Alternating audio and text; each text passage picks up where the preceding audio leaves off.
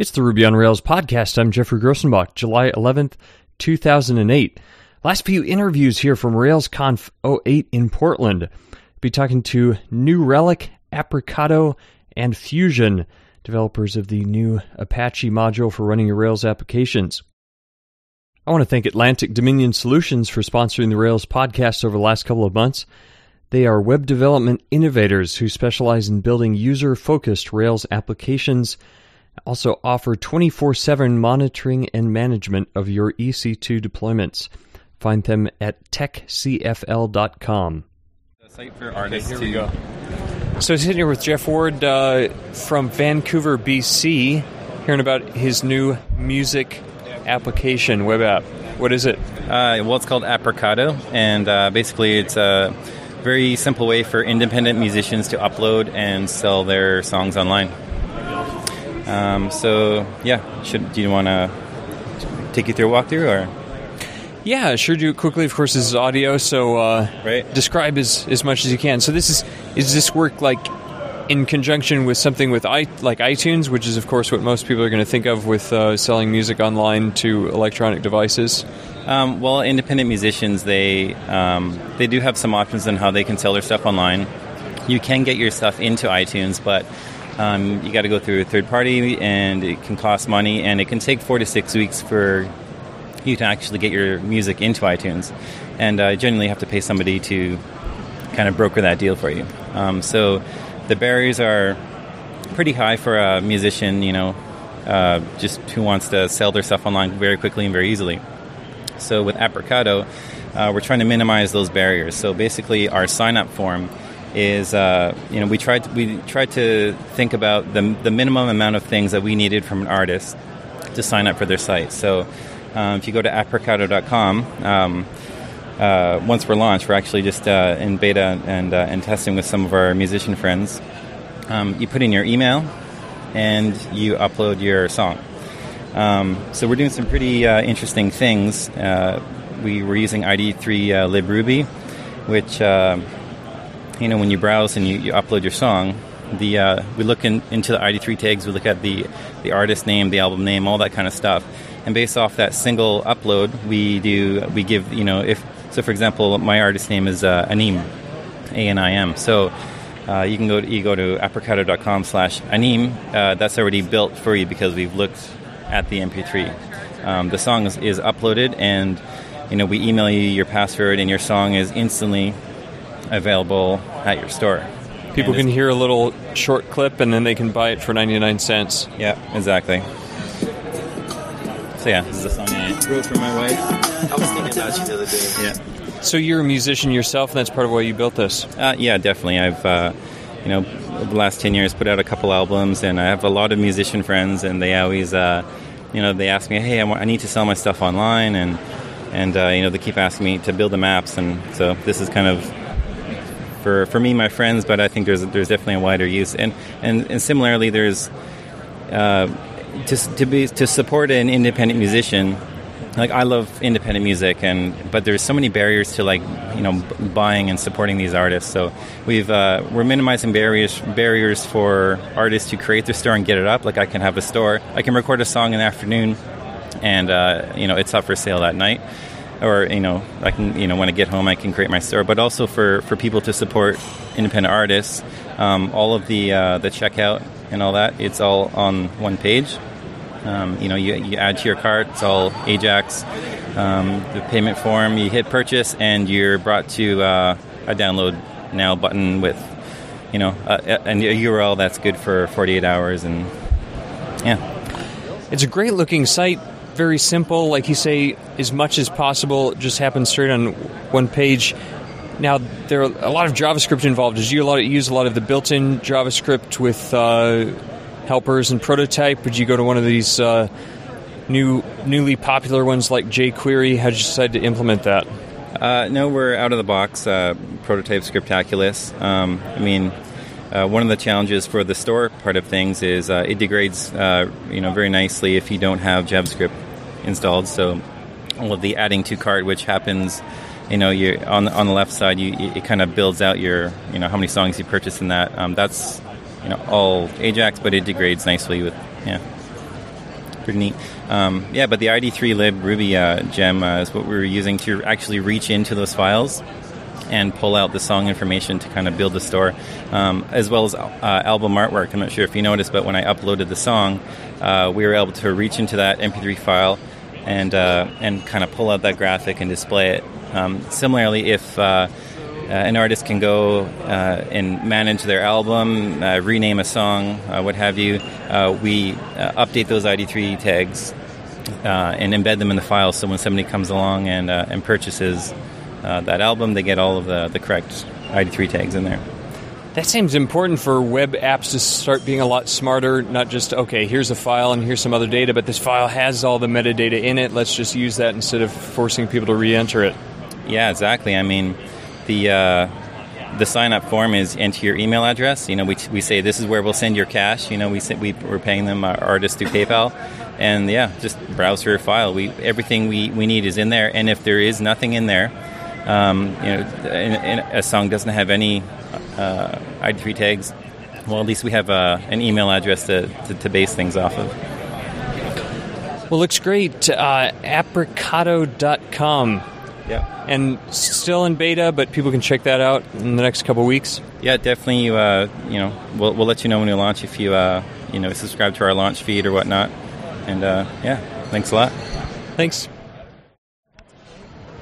So, Rails Podcast here with New Relic and Lou Cern telling me about how this works. Of course, this is a graphical application, but hear a little bit how it works. Sure. What are you doing with New Relic? So New Relic is a Rails application performance management solution. The way it works is we've got just a standard Rails plugin. You just drop it into your app, and then it works in one of two modes. In development mode, we add a couple extra pages to your app that tell you exactly what's going on in your app while it runs on your desktop, and that's free. So anyone can just install the plugin. They don't have to sign up or anything. They just get that.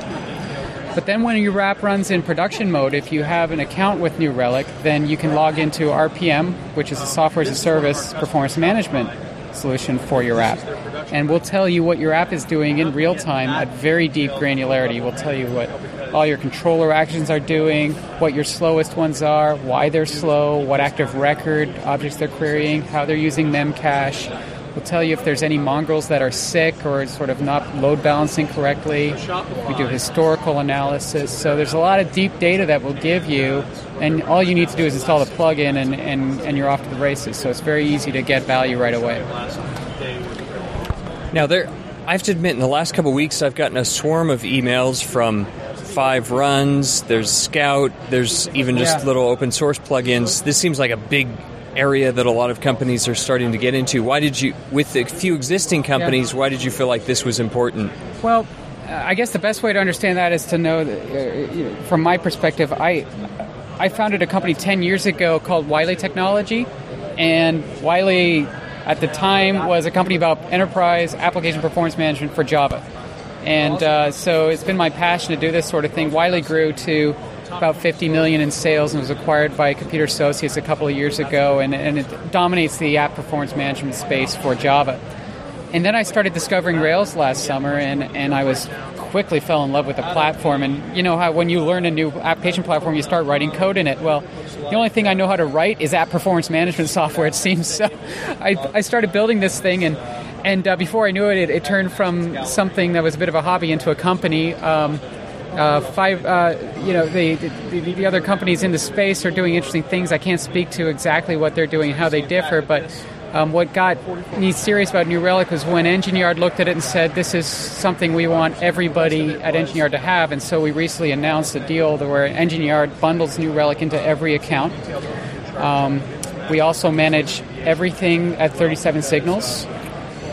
We've got Twitter under management, we've got Shopify under management, Lighthouse, GitHub. So really we've kind of cornered the market on all the big Rails applications, and they all say that we've got the best-in-class performance management for Rails applications. So you can start to make comparisons. Pretty impressive. So run me through what are some of the big features?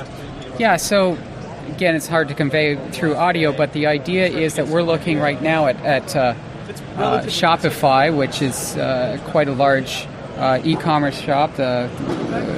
Toby Lutke is on the Rails core team, and he's the chief technical guy behind Shopify. And Shopify runs on 40 mongrels on 4 hosts.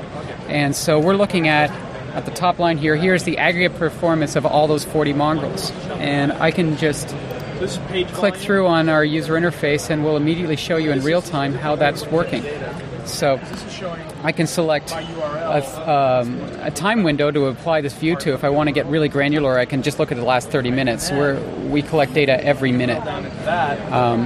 And so we'll see the overall response time for Shopify. We'll see the throughput on that site. So it's looking like it's getting about between 600 and 800 requests per minute right now, and it's consistently under 100 milliseconds. And that's testament to they're using our stuff to tune their site. We also see active record activity and CPU utilization for the site and memory. And it's all sort of a drill-down kind of user interface. So if I click on this, I'll show you the application throughput for Shopify, and we'll see the top 20 slowest controller actions. So that's all automatically ready to roll. And if you click on any one of these controller actions, we'll actually show you how that controller action spends its time. So in 2 or 3 clicks, I found my slowest controller action, and I can see that 75% of this particular controller action's time is spent on actually a request to an external web service. So you immediately can see where your application is spending its time. We can also show you, for example, how your app is using the database as a whole. Most apps are very or database constrained, or at least when they hit their constraint, often the first constraint is the database. So we'll show you automatically which of all your model objects are most using the database. And in the case of Shopify, their biggest model object is the collection object. And we'll show... And this is all very Rails specific. Yeah. You've got your controllers and your actions and your models and finders and methods. That's right. It's very Rails focused. We built it entirely in Rails, and we're because we're really focused on Rails, we can automatically tell you what's going on in your Rails app, sort of making some assumptions about how those apps tend to work. And so that's why it's so easy to use. And so in the case of looking at your active record activity, we can tell you what controller actions call this particular model object most often. So if you look at, for example, the fourth biggest model object in Shopify is one that has an average response time of only 1 millisecond. So it's a very fast query, but it's getting banged on, between 1,000 and 1,500 times per minute, right? So you want to say, well, who's calling it so often? And we've got the exact controller that's doing it 500 times a minute. This particular controller action is calling this model object. And so if you want to sort of reduce your database load, this is a good way to sort of do it. Focus on that one controller action. And that's all kind of given to you on the fly. That's great. I mean, it seems like a testament to the presence of Rails that there's a purpose, there's a room to build these kinds of specific apps that give us all this kinds of information about Rails apps and really dig in and find that information really quickly. I believe, we're very excited in the potential of Rails, and we would like to think of ourselves as hopefully playing a role in Rails becoming even bigger, because we've seen this in the Java space too, in that 10 years ago people were adopting Java because they thought it was an interesting technology to build things in, and then you get to a stage where you're in production and you're starting to bet your business on the application. And that's at a point where you need good management tools to make sure that the thing runs well, it has consistent performance, and that it's highly available. And so you need good tools to ensure that works well. And the best tools tend to be purpose-built for that new platform. And so we think we can help the Rails community be successful not only in rapidly getting the thing built, but keeping it running well, and dispel any of these myths that are out there that Rails isn't capable of performing well or scaling well. That's not the case. We collect 1 million rows every 4 to 5 minutes. So just in the course of this podcast, we've persisted over 1 million rows of performance data, and we do it at 38 milliseconds of pop. And our app just hums. So, there's no reason not to scale well in the Rails if you've got the right tools and best practices. Well, thanks for the tour. And you're out of beta. That's available now. People can go to newrelic.com. Free trial. Download. Go to newrelic.com. You can get a free trial, and you can also use the developer edition on your desktop for unlimited free use. It's just a plug-in install, so it's a great way to get started. Thanks. All right, thank you, Jeff. All right, last day of RailsConf. Actually, the final keynote is happening right now, but I'm able to spend some time here with Hongli Lai and Ninbui, and a third member of Phusion, Tinko Andriga. Did I say that right? So, Phusion Passenger, no longer called Mod Rails. Yeah, very exciting today. Tell us about it. What happened? Well, we just put it out at night, and something happened to it, I guess. It evolved. So, it now supports WSGI as well, and rack. Yeah, it now supports rack, so it can run all your MERP apps and camping and whatever. Yeah, and for example, you can also run Django in the same with the same ease of use, and all the other Python frameworks. Yeah, all the other 3 Python frameworks that you could throw at it. Just kidding, of course. And you did that specifically. Please I should cut that out. Please okay. cut that out. Yeah. I'm excited about that because I decided to write my blog with MERB, and I tried to deploy with Mod Rails a little while ago, and had some problems. But now that you've got Rack in there, I'm not going to have to proxy to Mongrel. I can just do it all. Mix Rails apps, whatever. And it also comes with Ruby Enterprise Edition now, so you'd be able to save. You'd be able to notice an increase in speed, but that's only for Rails, by the way. Yeah, and a dramatic decrease in memory usage. Michael Gosiarski switched to Ruby Enterprise Edition with Passenger Apache, and he actually uses less memory now than Nginx with Mongrel. He even downgraded his Joyent server. Yeah, I can't even add anything to that, I guess. We're doing well against the competition. It seems that we're the fastest and the most efficient, actually, out there. Yeah. You've had some amazing adoption, too. Rich Kilmer stood up, said that in a couple of days, they switched all of their servers over. Yeah, apparently they did, so that was really awesome. Were you sitting there, by the way, or...?